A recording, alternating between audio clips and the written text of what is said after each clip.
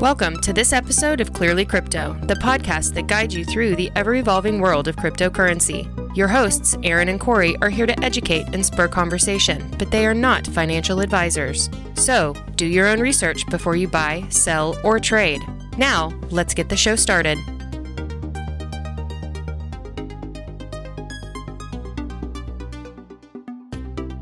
Hi, Aaron. What's up, Corey? Nothing. You ready to do this today? Yeah, let's get going. All right. Well, what do you want to talk about? So I think there was something that was brought up in the last episode. There was a question. Do you think cryptocurrencies will ever become a stable currency? And I think it's kind of interesting to look at that. So maybe we can approach that from a few different angles. Yeah, that's a good question. Try to answer that. Yeah, definitely. So what about you? What do you want to talk about? Well, I got a couple of things. First of all, because I own some and I still don't know what the hell it is. What's Ethereum? Yeah, that's a good question. It's a big question, but yeah, let's dive into that and kind of dissect it and take it piece by piece. Yeah, overview, maybe not a whole lot of nuts and bolts. Yeah, sure. Okay. And what do I look for in a good coin?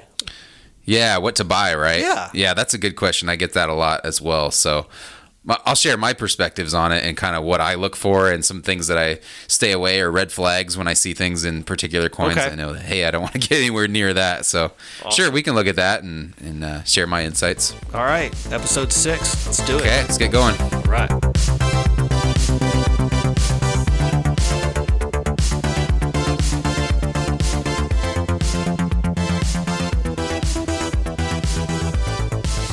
Okay, Aaron, so I think the question on my mind, this is at least important to me because I want to see crypto be more than just, oh, it's a stock thing, let's do that. Is crypto ever going to become a stable currency? And I guess the corollary to that is how? Okay, well, I will answer your question with a question.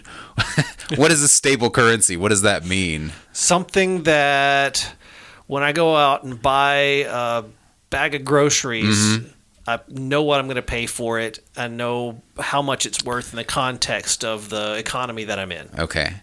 Yeah, I think one way to look at that is for a lot of people in a lot of countries around the world, because you got to remember Bitcoin and crypto is a global thing. Right.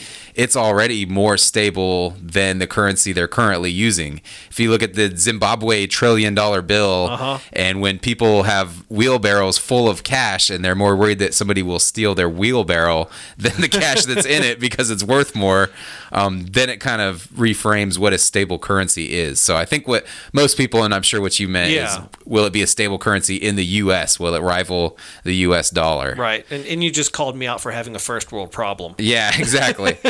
So for a lot of people, it's already good enough and stable enough to the point where they can use it for day-to-day purchases, and it's more stable. At least, so, you know, the volatility in crypto is upward volatility. Right. It climbs and crashes, but at least it's been continually on an upward momentum, where a lot of these other currencies that are inflationary are on a downward trajectory. So they go up and down, but they're constantly getting lower and lower and lower.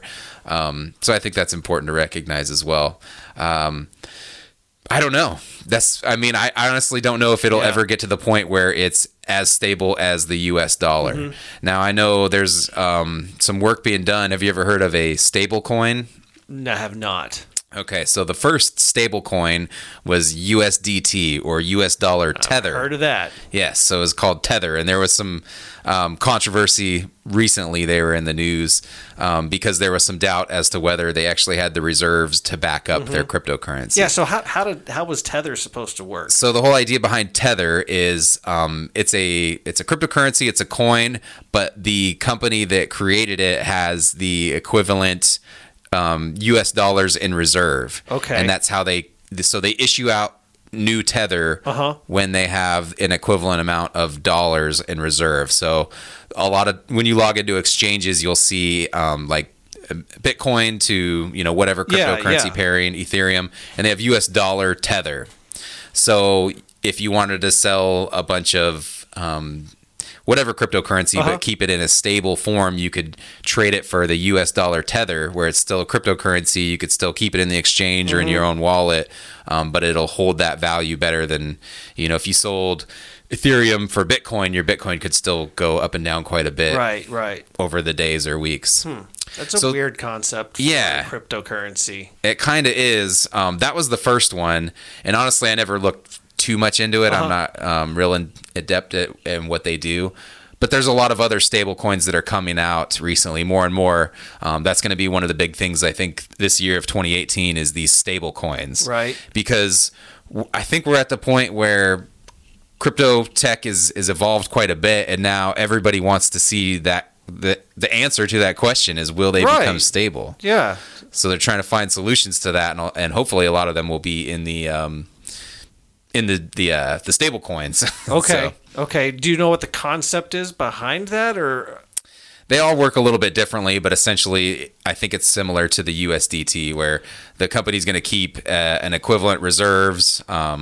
I've seen a few different schemes, and some of them do it different ways. But so yeah, no, not really. That's I need to look more into it, honestly. Okay, I mean, so many different tokens and things, and different schemes on how they work. So because that to me kind of flies in the face of like what a cryptocurrency, what Bitcoin is, where you're creating wealth out of this commodity that exists in cyberspace. Right. And if you're tying it to some legacy system thing, what happens if that economy crashes? Now your cryptocurrency is worth bupkis. Right.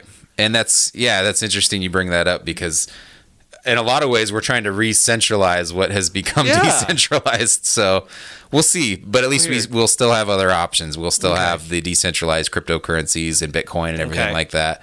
So I guess that's another question is, does it need to be stable? I don't know if it'll ever,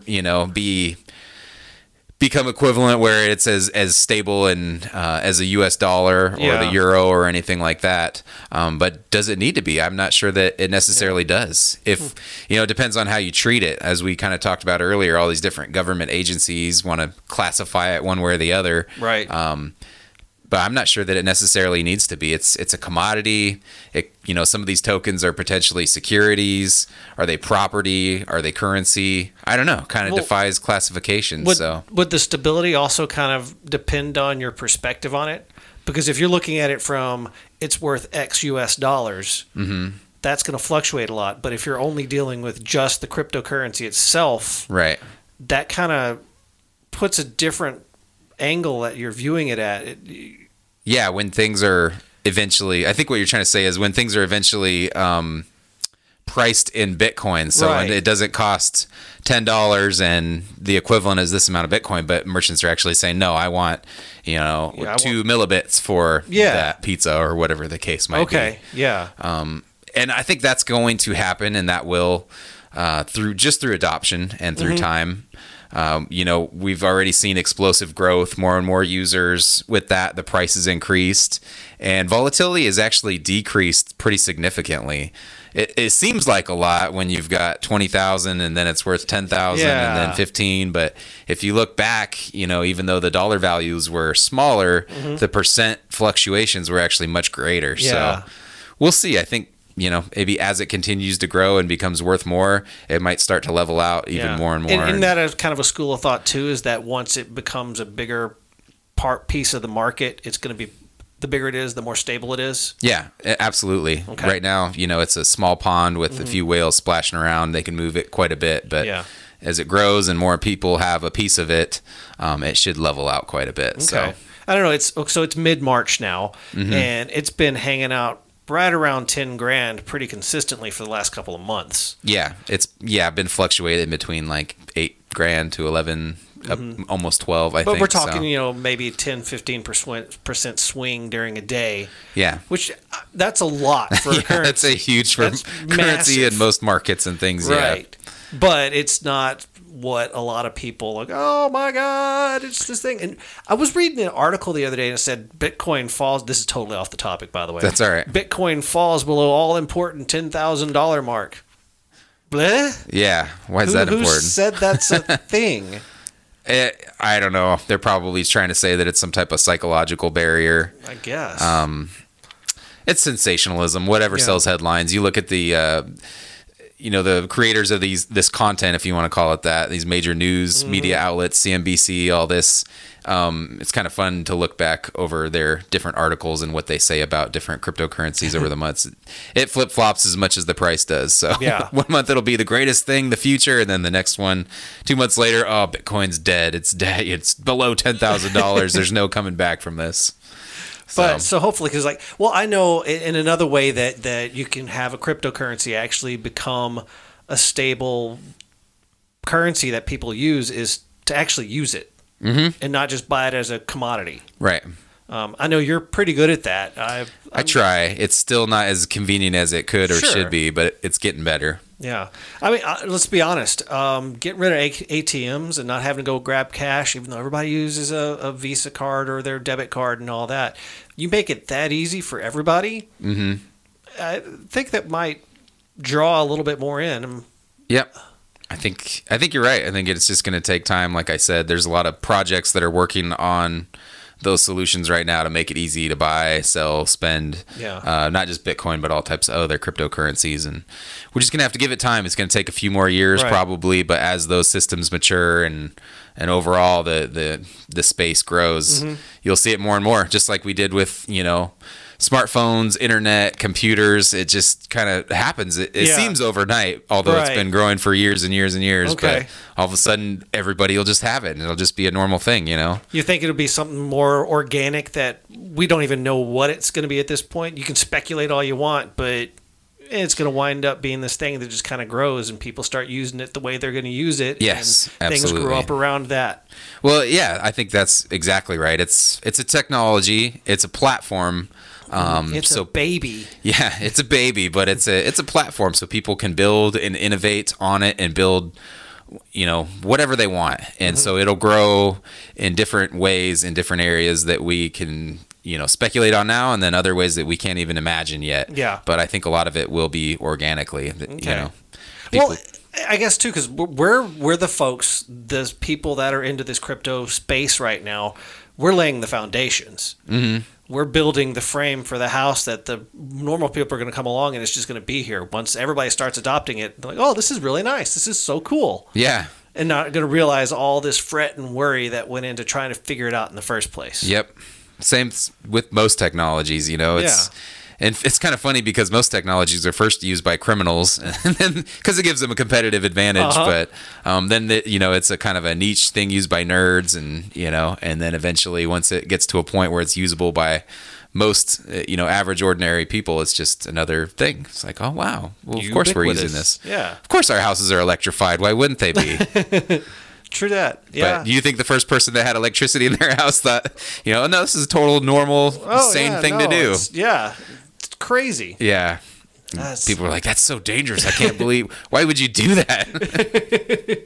Do you know what that stuff does? Right. Get electrified. Well, it'll definitely be interesting to see. And the one prediction I think I'm going to make about it, and I already pretty much said, is it's going to not be what we expect.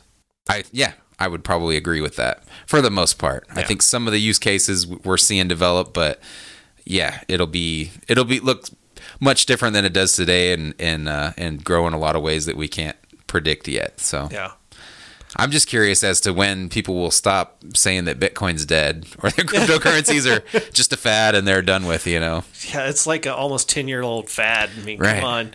But at this point, yeah, it's like $10,000 Bitcoin, and people are still saying, Bitcoin's dead. It dropped from 20,000. Like, at what point, if it goes to $100,000 and drops down to 50, are people going to be, Bitcoin's dead. It's over. It's just a bubble. Nobody's using that.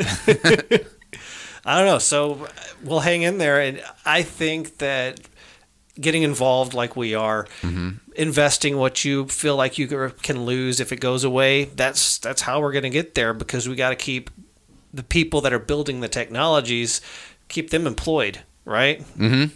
So. Yeah, it's kind of a positive feedback loop. The more people that use it, the more useful it is, the more stable it becomes, and the more it becomes worth. So a lot of people in third world countries will begin using it because it is much more beneficial and easier to use than technology or their current government fiat currency. And looking around, it seems like, since I'm an American citizen, what the U.S. is doing with cryptocurrencies, right, we're way behind. pales in comparison to what Australia. Yeah. And just all over the world. Yeah. You have all these companies that are coming up. WePower, Power Ledger. Gosh, I don't even can't even name them all. But none of them are based in the U.S. Yeah, there are some, but I think the U.S. is falling a little bit behind, and a lot of that has to do with the regulation and Right. how we're approaching it. But you see some different countries, especially like Southwest Asia, Korea, China, Japan. They are the leaders in this industry, and they're embracing it. And if you guys are listening back in the States, you come over to South Korea, they're already setting up kiosks in fast food restaurants that allow you to order through that, at McDonald's and pay in cryptocurrencies and support a handful of different cryptocurrencies. So it's a much different vibe, and it's growing around the world much faster, I think, than it is in the U.S. So. Well, we'll get there eventually. We're always Yeah. 10 years behind the world anyway. Yeah, well, yeah, it'll be interesting to see how this race ends up. Okay, so if you had to just shorten it up, do you think cryptocurrencies is there a path to become a stable currency? Do you think they'll ever make it there? Yes, I do. I think it's going to be a long road, and I think that this stable is a relative term and means different things to different people. But I think that if it's not, so we'll say if Bitcoin is not directly used for everyday purchases, if it's not stable enough, there will be other cryptocurrencies that will be, and they may be linked to Bitcoin in some way. Okay. So There you yes, short answer, yes, in time it will be used as a regular everyday currency. There you go. All right. Well, thank you, Aaron. Absolutely. And to all you listeners, what did we miss here? I'm sure there's something we're talking. We have our opinions, but tell us what you actually think, because I'm pretty sure most of you have some sort of a strong opinion about this. Yeah, and there's a lot to it. So. Yeah. So get on the Facebook, the Twitter, the Telegram, and tell us what we missed and where our logic's flawed or how awesome we are. You can tell us that too. All right. Well, we're going to move on. But Sounds good. Thanks for joining us here on Clearly Crypto. Yep. Thanks, guys.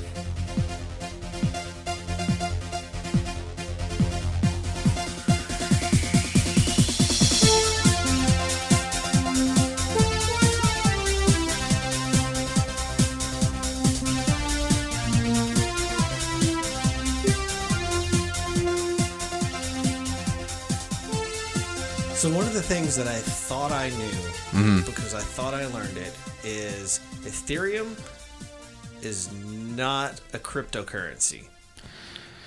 Yeah, I mean, I guess it's kind of semantics. Some people would call it a cryptocurrency. Some people call it a utility token, smart contract platform. So, yeah.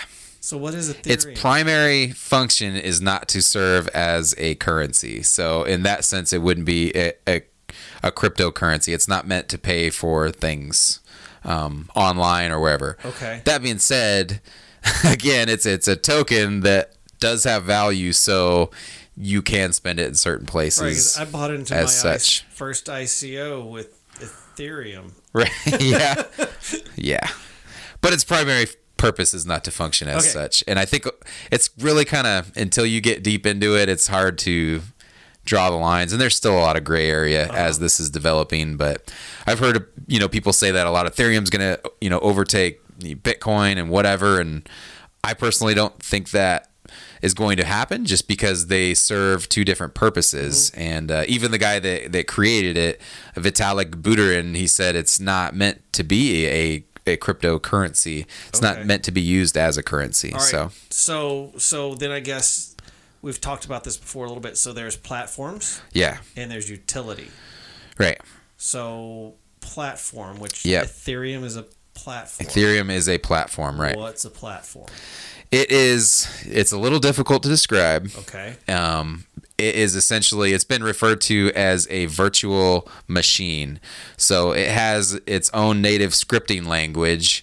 It's a programmable blockchain. Okay. Meaning that you can write smart contracts on top of it that will execute when certain conditions are met, provided you pay an adequate amount of Ether into the system. So you have so Ethereum has miners similar to Bitcoin miners. It's a different hashing algorithm that they use, and they run on GPUs. Blah blah blah. But that's what keeps the blockchain accurate. Right. So in order for miners to do the work, the computation to process these more complex contracts. You have to pay a fee essentially, which is Ethereum, and that's based on the complexity of the operation that they're doing. Okay. I know it's just sounds like a lot of jargon. My eyes just glazed over a little bit. Right. But so Ethereum is the architecture that people can use to execute these smart contracts. Right. It's the pipes, it's the plumbing that allows this stuff to happen. So people can come on top of Ethereum and make apps such as Shopin and WePower that solve real world problems, have real world applications that are decentralized, and they operate because of the Ethereum network. They operate on top of that. All right, so the internet is the ground, and Ethereum is the infrastructure built on top of that so that we can go about our lives and do the things we need to do. Sure. Sort of? A little bit? I think so. Yeah. Might have to back that up and hear what you said again, but... Well, so... All right, so that's what a platforms, yeah, these blockchain platforms. So that's a platform, which is kind of what it sounds like. It's the thing that other coins and you can do contracts and all that off of. It's the thing that its blockchain helps validate and secure and store and record all the different contracts and transactions. Yeah, sure. So we've referred to cryptocurrency, big cryptocurrency, as the internet of money. Right. So you could think of these blockchain platforms, and so Ethereum was the first, but there's more that are coming that are making improvements, here and there. Ethereum is probably going to stick around just because it was the first and it has first mover advantage. The same reason why Bitcoin is still around, because it's the biggest, the largest, it has the most computing power, etc. But anyway, so if you think of Ethereum as the internet, it's the it's the platform, and then all of the applications that are being built on it are just, like the applications and web pages that we use today. Okay.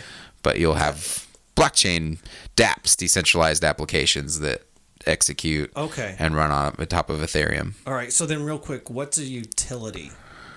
A utility token is it's something that's not its own blockchain, but runs on top of, again, in this instance, Ethereum, and has a token that solves a very specific use case. Okay. Why would you need to tokenize something? I want to buy coffee. Right. It's a token for buying coffee. Yeah. So Starbucks could open, or whatever coffee company could have, open up their own Starbucks coin, and they could launch that on top of Ethereum. But it would run on top of the platform that's going to now incorporate the blockchain and all that. Right. Okay.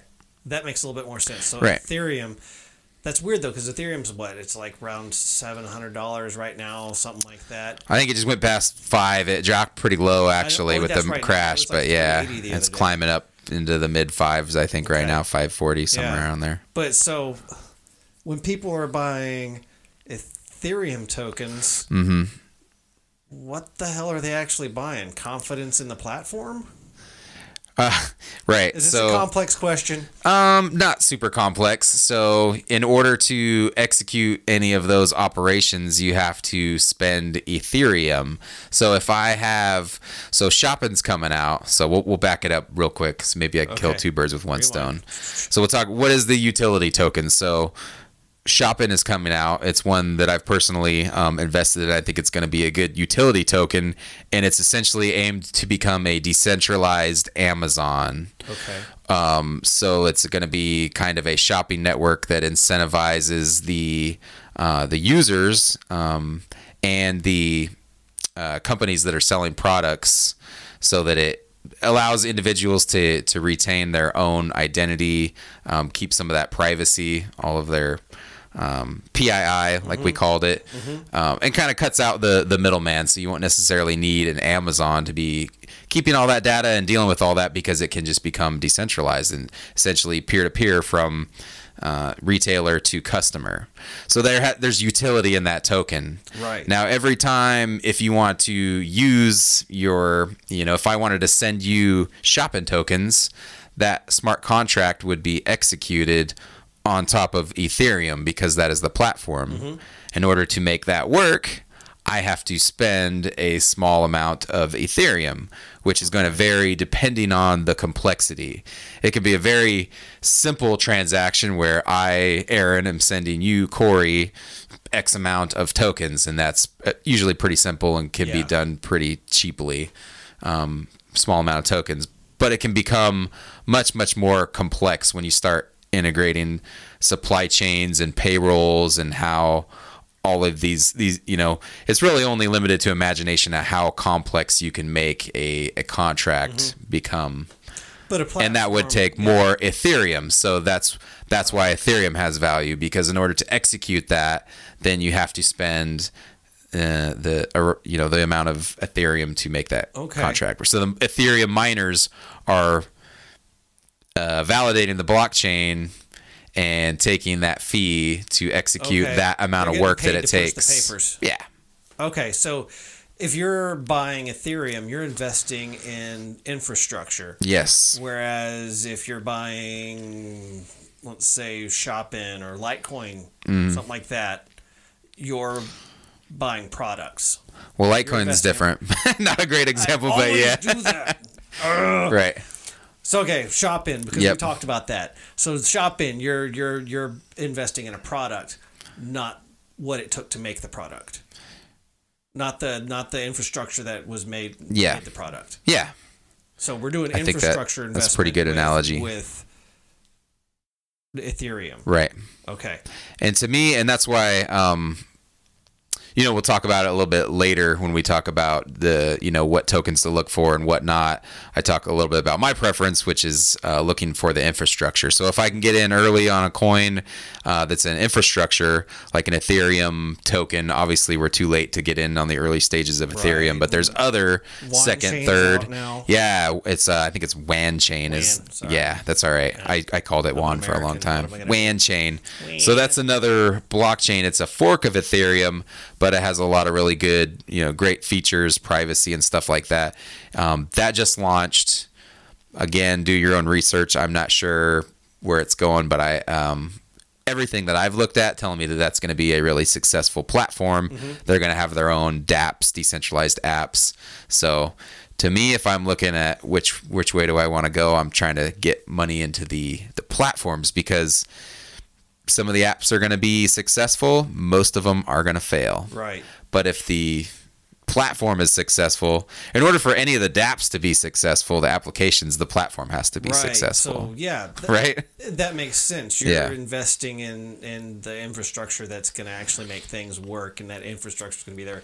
And of course, there's going to be more platform tokens that come out, because you're not going to get it right the first try. Right. So, of course. Yeah, there's always going to be an evolution with that. I think one of the biggest downfalls with Ethereum is that it has its own scripting language. So if any of you guys are programmers, or I'm not, but, just knowing some of the jargon, that's the coding language. It's called Solidity, and it's new. It's something that it was created, by Vitalik, and so nobody knows Solidity, how to program Ethereum, unless you actively go and learn how to program Ethereum, which is a huge barrier to entry, because if you already know, Python, C++, whatever, then you're already a programmer, but you can't touch Ethereum until you learn a new language. But a lot of these other new second, third generations are incorporating multiple scripting languages. So if you're already a programmer, you can use what you already know and jump right in and start creating applications on top of that. Accessibility, that's going to be a big deal. That makes a lot of sense to me, So WAN chain has that. Neo has that. So that's, Okay. But that helps. So, but coming into this, I could not wrap my brain around how Ether, right, was this thing you bought, but it wasn't a thing you buy stuff with, but I buy stuff with it. But. Yeah, I know it's gray, it's and all it's the early days stuff, right? Yeah. But one day, when we're all using cryptocurrencies in our regular day-to-day life, and that's just the market, nobody will understand it. Still, it'll just we're not going to understand it. But that's what we're going to be using to make all of our purchases and all that. We're going to have this platform that's built on. Right.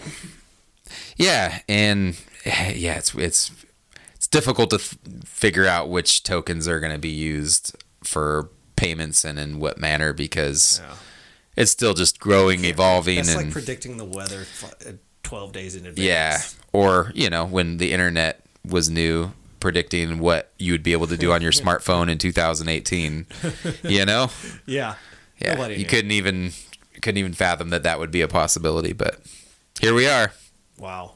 Okay. Well, I hope that's clear as mud for everybody else. Yeah. Obviously, we still have so much material left to go through because, again, scratching the surface, just getting little tiny ideas of what we're talking about as we go along here. But I needed that little talk just so that I could kind of get in my head. Now I can think, when I hear platform, I think more infrastructure. Yeah. And when I hear utility, I think more a product. Right. Yep. Think of it as it's a virtual machine. So you have your virtual machine as your platform. That's what's doing all the operations. And then you have your token on top of that, which is like if you think of it like a smartphone, I guess is kind of a dumbed down analogy, but the platform would be the phone, and the dApps that you put on top of that, those are your utility tokens. Okay. So you have your Ethereum that's phone that's processing all of that and doing all the computation and making all of it work, but just the applications on top of that are your utility tokens. See, in my head, I have a water company in mind. Okay. Where they built all the pipes, they have the reservoirs and all that, and then they're selling water. Mm-hmm. But the infrastructure is their platform. Right. And then the utility is the water they're selling you. Yep. That that like works brick too. and mortar explanations. Right. Maybe yours will resonate with some people, and mine hopefully will get the stupid people. There you go. Well, Oh crap! I just called you guys stupid. But I hopefully that's going to generate some questions. yeah, definitely. And again, like we always say, if you guys, if I misspoke, said something wrong, give us that feedback. Tell us what you think. Correct us. Get out there. I have to take a little bit of a hiatus coming up. I'm going to be out for probably about a month and a half, 2 months. But I think that's going to give me more of an opportunity to be more engaged with the social media, the Telegram platforms. So get on there. There's a lot of great information. Yeah, we're going to do some infrastructure work while you're gone. Exactly. In the meantime, we're going to try to get some material together so that we'll have something to tide you over. I know it's been March 11th was the last time we posted an episode. Wow. Yep, it's been a while. About a month, huh? It's like life happened or something. Yeah, life's always getting in the way of everything. Yeah, so we're gonna try to put some stuff in the bank, get some episodes in the can, so that we can release them to you, so that we're not a desert for the next 2 months. In the meantime, we're going to be working on our own infrastructure and trying to really beef up our social media for you guys, so that we're really actual resource. But yep, absolutely. You have to find us on the Facebook and the Twitter. Yep. Telegram, big one, ding, ding, ding. Yep, Telegram. we're going to be building out Telegram. We don't have a lot of people on there yet, but let's change that. That really is the best place for sharing information and the stuff that you guys need to know. If you're listening to this podcast, you're obviously interested. Get on Telegram. I'm telling you, that's it was a good turning point for me to get resources and get more into it. So. Obviously, you're here for that. Get on Telegram. I promise you that's the way to go. So, Clearly Crypto. Find us on Telegram, and we'll be putting a lot more resources out there. Awesome. Well, have a good trip. Well, you're not gone yet. We're going to still do some. Yeah. You can't get rid of me that easy. Damn it. All right. Well, thanks for enlightening me a little bit, Aaron, and we'll move on to other bigger things. Sounds like fun. Let's do it. Yay. This is the Clearly Crypto Podcast.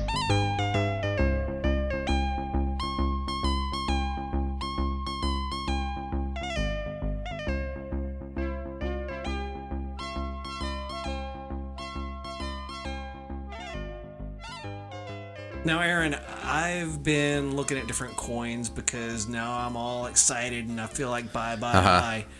Yeah, market's recovering a little bit. Slightly, we'll see if it holds, but it's looking good for right now. Right now, it seems it's a little bit more stable. Sure, yep. So we're not going nuts all over the place. But my big question then is, what freaking coin do I buy? What does a good coin look like? What are the attributes, the qualities of a good coin to buy? Sure. Yeah, I think that's a good thing to look at. So first, though, I think we need to back it up, and I think for most people, where do you even start to look?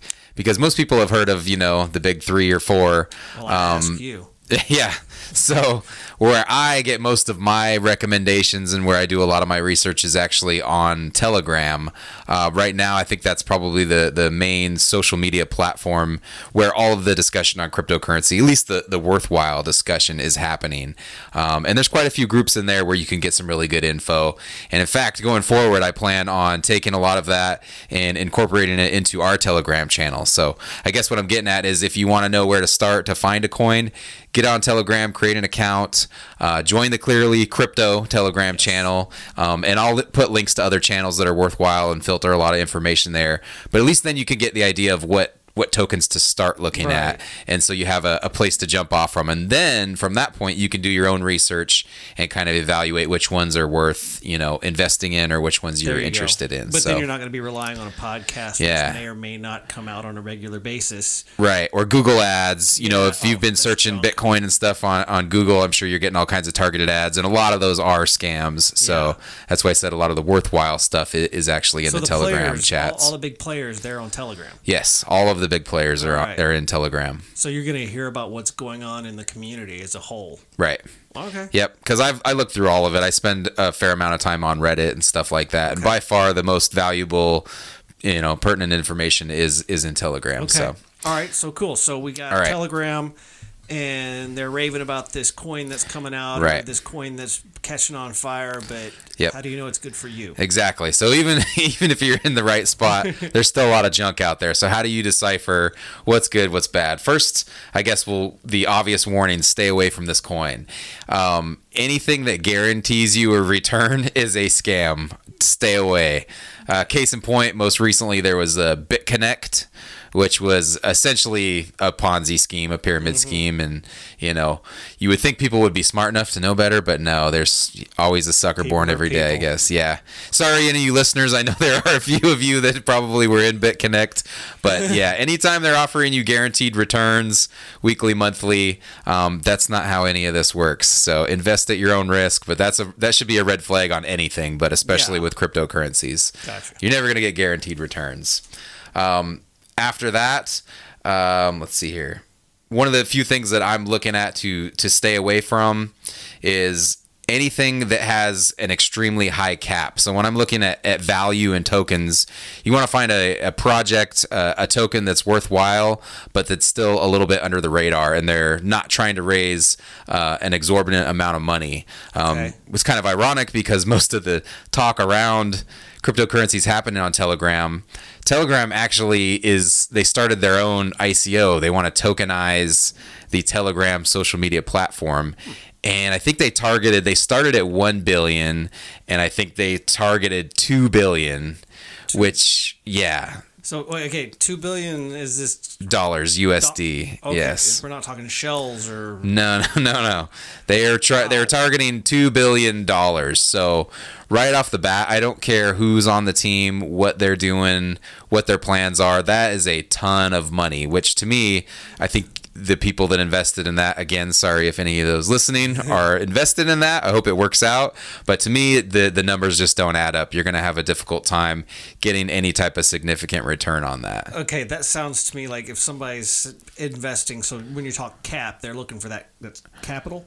Right. Okay, so they're looking for that much. To me, I'm like, oh, $2 billion. So they're going to take my money and move to Argentina, and we're never going to see them again. Yeah, and a lot of them do that. A lot of them are scams and stuff. So you have to be careful and do your due diligence, even when you see ads and listen to YouTube channels and podcasts. Do your own research. But if it's an extremely high cap, even if they're legitimate, that if they're raising $2 billion and they're creating X amount of tokens. Even if the company becomes worth $10 billion, which is a lot,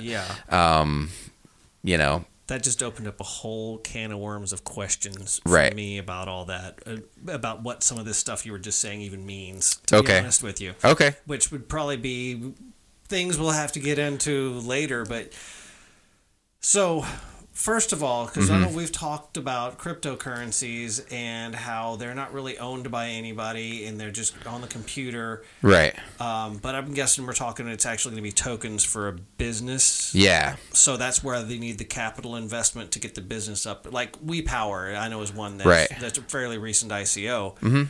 They needed that seed money to actually get the corporation off the ground. Correct. So that's what we're talking about. Why Yeah. that much capital Right. investment? Yeah, and you got to draw the distinction between some of the cryptocurrencies and then some of these token projects. So Bitcoin is decentralized. Nobody owns it. Nobody was raising money for a project for a business model. Right. It just is. Okay. Now we're looking at, you mentioned WePower and there's some other ones out there, but that's actually a organized group of individuals that formed a company and they're trying to raise funds so that they can launch their token for a specific purpose. Okay. So it's very much a business. Now the tokens are still, in a lot of these projects, the tokens are still decentralized in a way, but it's kind of a gray area. There's varying levels of decentralization. Okay. So All right, so can you bullet point some of this for the knaves out there like myself? sure. So, okay, we'll back up with things that you want to look for for where you're starting out. The first thing you want to look at, if you see a token and you're like, hey, this popped up, sounds kind of interesting, you start reading what the project is. If it makes sense, if there's a utility to that project, to that token, if it solves a real world purpose, that's the first check mark. A lot of them are, you can read through it and you read the white paper and it doesn't make sense, you don't understand it, I would pass on it. Okay, but if then it's just a trash coin. yeah, or if you just don't understand what it is, do more research. If it still doesn't make sense to you, this is just my personal opinion. Right. Pass on it, because if you can't understand it, how do you a good rule know? of thumb. Yeah, for most things, if you don't understand what they're doing or what problem it solves, just pass. Gotcha. So if you find a project, sounds good, looks good, let's learn more. Usually they should link you to the website, and most of the websites, they'll have all of the team listed out from, the chief financial officer, chief technical officer, all the way down the line, You can just, CEO. Google search the people and Usually- see if they're legit type people. And most of them have LinkedIn profiles, which is a little bit more reliable than Google. So you click on that, and that's usually the second check mark that I look for is, what's the team look like? Who's running this project? Because you can have a really ambitious project and, they solve this great problem, but if they're new to the area, they don't have any, experience with blockchain or, cryptocurrencies, they haven't really run any major projects in the past, then I usually pass on that as well, because it's really difficult to, especially in the current climate that we're at with all the regulatory hurdles and everything, if you don't have a really strong team, it's difficult to get off the ground and meet your milestones and all that in a timely manner. Okay, so first of all, we were avoiding things with a really high cap that they want a lot of capital to get this off the ground. Right. What was number 2? Stay away from anything that guarantees a return. Okay. Those are your red flags. Yeah, so normal scammy type. Right. Invest $1 and you'll get back 3,000. Yeah. Stuff. Look for a project that you understand that makes sense to you. comprehend what the hell they're actually going to do with this coin or this token. Yeah. It has to make some sense. Right. And then you got to make sure we have good people involved with it. Look at the team. Yeah, look through all the team. And I kind of stole this from Ian Bellina, who's a big... he's big in this space with cryptocurrencies and doing recommendations. So, but anyway, he looks through it and looks at the all-stars on the team. And yeah, it's important. You want to evaluate the team, do your own research. If they've worked for big, significant companies in the past, they've been on major projects, worked with major financial institutions, they have that type of experience, then, that's something that right. you so might want to people continue. that are knowledgeable about the industry that they're going to be offering the tokens or coins for, as well as people that are experienced and do well with the blockchain and know all that. Okay.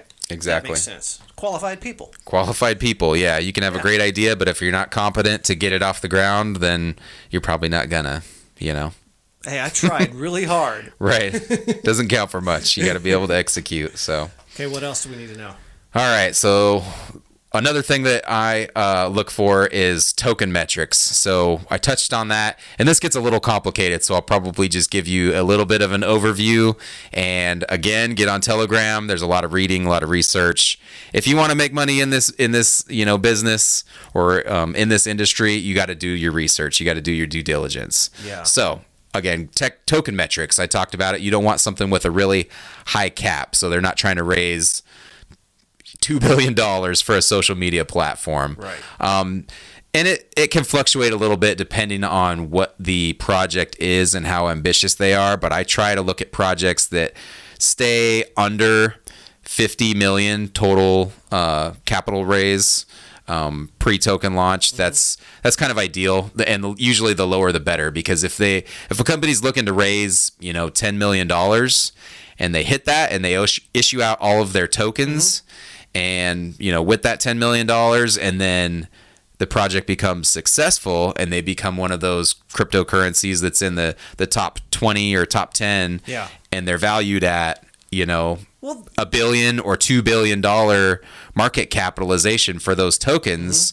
Now they raised 10 million for them, and now they're worth $1 billion. You can do the math on that. Yeah, so your exponential increase. Right. To me, it sounds kind of like somebody wants to open their own business, and they are going to be walking, if they doing this huge capital, trying to get this huge amount of capital, they're going to have so much overhead going into it, right, that it's just going to be crushing. Right. So, okay, I can equate that. Yeah. Okay. Exactly. That makes sense. So that's just the first step, I guess, in the token metrics. Then you have to look at how the money sniff test kind of, huh? Yeah, I mean, and again, there's a lot of leeway. Sometimes there's good projects that are trying to raise $100 million. Well, if somebody's going to be building boats or something like cruise line type stuff, then yeah, it's going to need a lot of capital. But if somebody's got a coffee shop or coffee line or something like that, then they're not going to need as much capital to get going with it. Yeah. So it should scale to the industry that it's involved with. Exactly. Okay. But then you have to take a look at how that money is being spent. And I guess that's another red flag, because there's a lot of projects currently going on where they will say we're trying to raise X amount of dollars, but they're very reluctant to share how those dollars are being spent and how the tokens are going to be distributed. If they don't share that right away, that's a red flag. I won't touch it with a 10-foot pole. Right. Because they might be keeping 90% of the tokens, giving out 5% to their strategic partnerships, and then distributing the other 5% to the public through the token generation that they're raising the money through. Okay. That's an extreme case, but it's important to look at that. So usually I'm looking for under 50% that the company is retaining on the tokens for themselves. And yeah, without getting into, I don't have my notes in front of me, and without getting into all the specific percentages for the distribution, again, go to Telegram and we'll start sharing some of that stuff so that you guys can look at that. But that's another important thing to look at, is how are the tokens being distributed and where are they going? Are they going to strategic partners, going out to the ICO? How much is the team retaining, and how long are those tokens going to be locked up? Okay, so this is really just kind of a primer. It's a lot. It's a complex thing. It is. Out what a good coin is. Yeah, definitely. And again, just to touch briefly on the lockup. So if you're not familiar with that, a lot of times teams will set lockups either for themselves or for strategic partners, or even, through ICO participants, where they say, we're going to issue out 80% of your tokens. We're going to lock those up for a year, and then we'll issue out the remaining 20% quarterly over the next 2 years, or whatever the case might be. So it's important to look at all that stuff, how the tokens are held, where they're held, when they're being distributed. And that all has a huge impact on the price of the tokens, what they're going to hit the market at, and what you can expect the valuation and the growth of those tokens to be based on that. Yeah. So it's a lot, I know. Yeah. So we've been talking ICOs, initial coin offerings, right? And I almost think that, okay, that's one topic about what's a good coin. What about stuff that's already on the market? Now, I know that's probably going to be a segment we'll have to save for another time. Yeah. It's going to be another 15, 20 minutes of talk, but there's ways to gauge, I guess, coins they're already on the market that you can buy right now. Yeah. What makes those look good? So we'll save that for maybe next episode. Right. If we think we can swing that. Okay. But yeah, so we just scratched the top layer of paint. Right. I do want to say one more point on it, though. Yes. All right. So one of the other things that I look for personally, so there's different types of tokens and coins, and we've looked at that before. Right now, what I'm looking at investing in mostly is infrastructure, platforms, not necessarily utility. So there are some utility tokens that are good and worthwhile projects, but to me, I'm looking at the platforms that those tokens are going to run on. Okay. So for instance, I would, if Ethereum were new, if I could rewind the clock, I would invest in that rather than a decentralized app or a dApp that runs on top of Ethereum. Okay. Now, Ethereum has already gone up exponentially in value, so yeah, it still might be a good investment, and I own some Ethereum, but it's not something that I would, throw a bunch of money at right now. But there's other platforms that are coming online, second, third generation blockchains that other applications will be built on top of. And to me, if you can find those quality platform, separate blockchains, if you can get on those, I think that's where you're going to be most successful. All right. So when you're looking at an ICO, you want to look at the cap that they're looking at, the cap, how much capital they're trying to raise. Make sure it makes sense for what the project is. Right. You want to look at. I'm blanking on number 2 there. Let's see. So you want to look at the market cap. We had some red flags that you want to stay away from. If they have a high cap, stay away from that. If they guarantee you returns, stay away from that. That's just shady sounding. Yep. If it passed that test, then you want to look at what the team is, who's on the team, team what they've done in the past, qualifications. Right. The token metrics, if it makes sense. Voodoo, right. That's a little bit of we'll voodoo. Later. Get on Telegram. That's going to be your first step. Cool. Get on Telegram. If you just search crypto, there's a ton of channels out there. Hit our channel, though, because I'm going to link you guys to some good stuff and hopefully spell this token metric stuff out for you so you can kind of decide what to look at, what the team's holding, how long, all that stuff. We'll get into it. Oh, well, that sounds good. That at least gives people a starting point. That's what I needed whenever I got my first ICO and whatnot. So, starting point. Get your feet wet. Don't put all of your money into the ICO. Learn what it is first. All that kind of good stuff. Right. All right. Well, I think that confused everybody. Thoroughly. Hopefully not. It's a lot to cram in there. Sure, it is. This is all like that. Like I said, my brain bleeds every single time we start talking because I hear something new that I never heard before, and now I got to figure that out.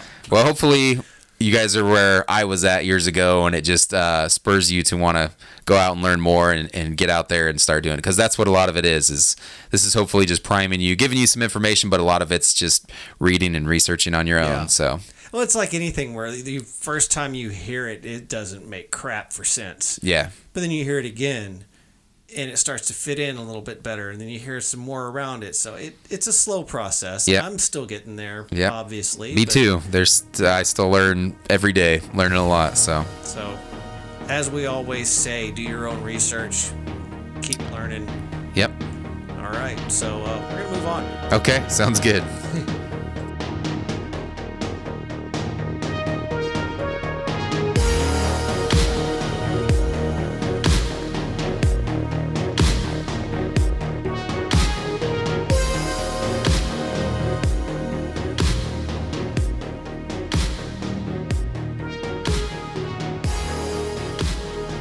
All right, folks.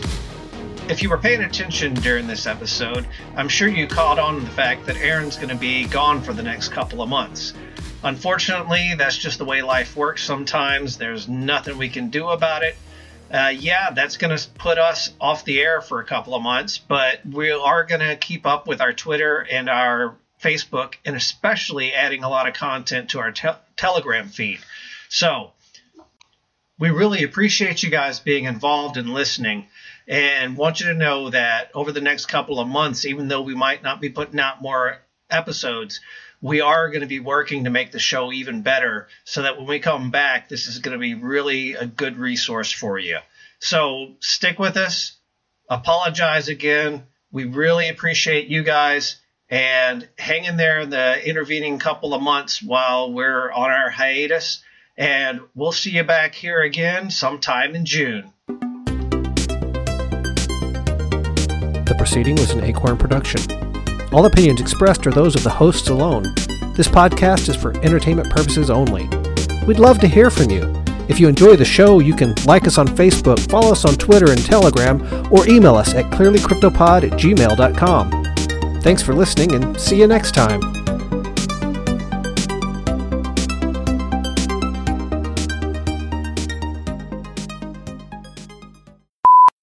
Okay, so Aaron, start over. All right, ready?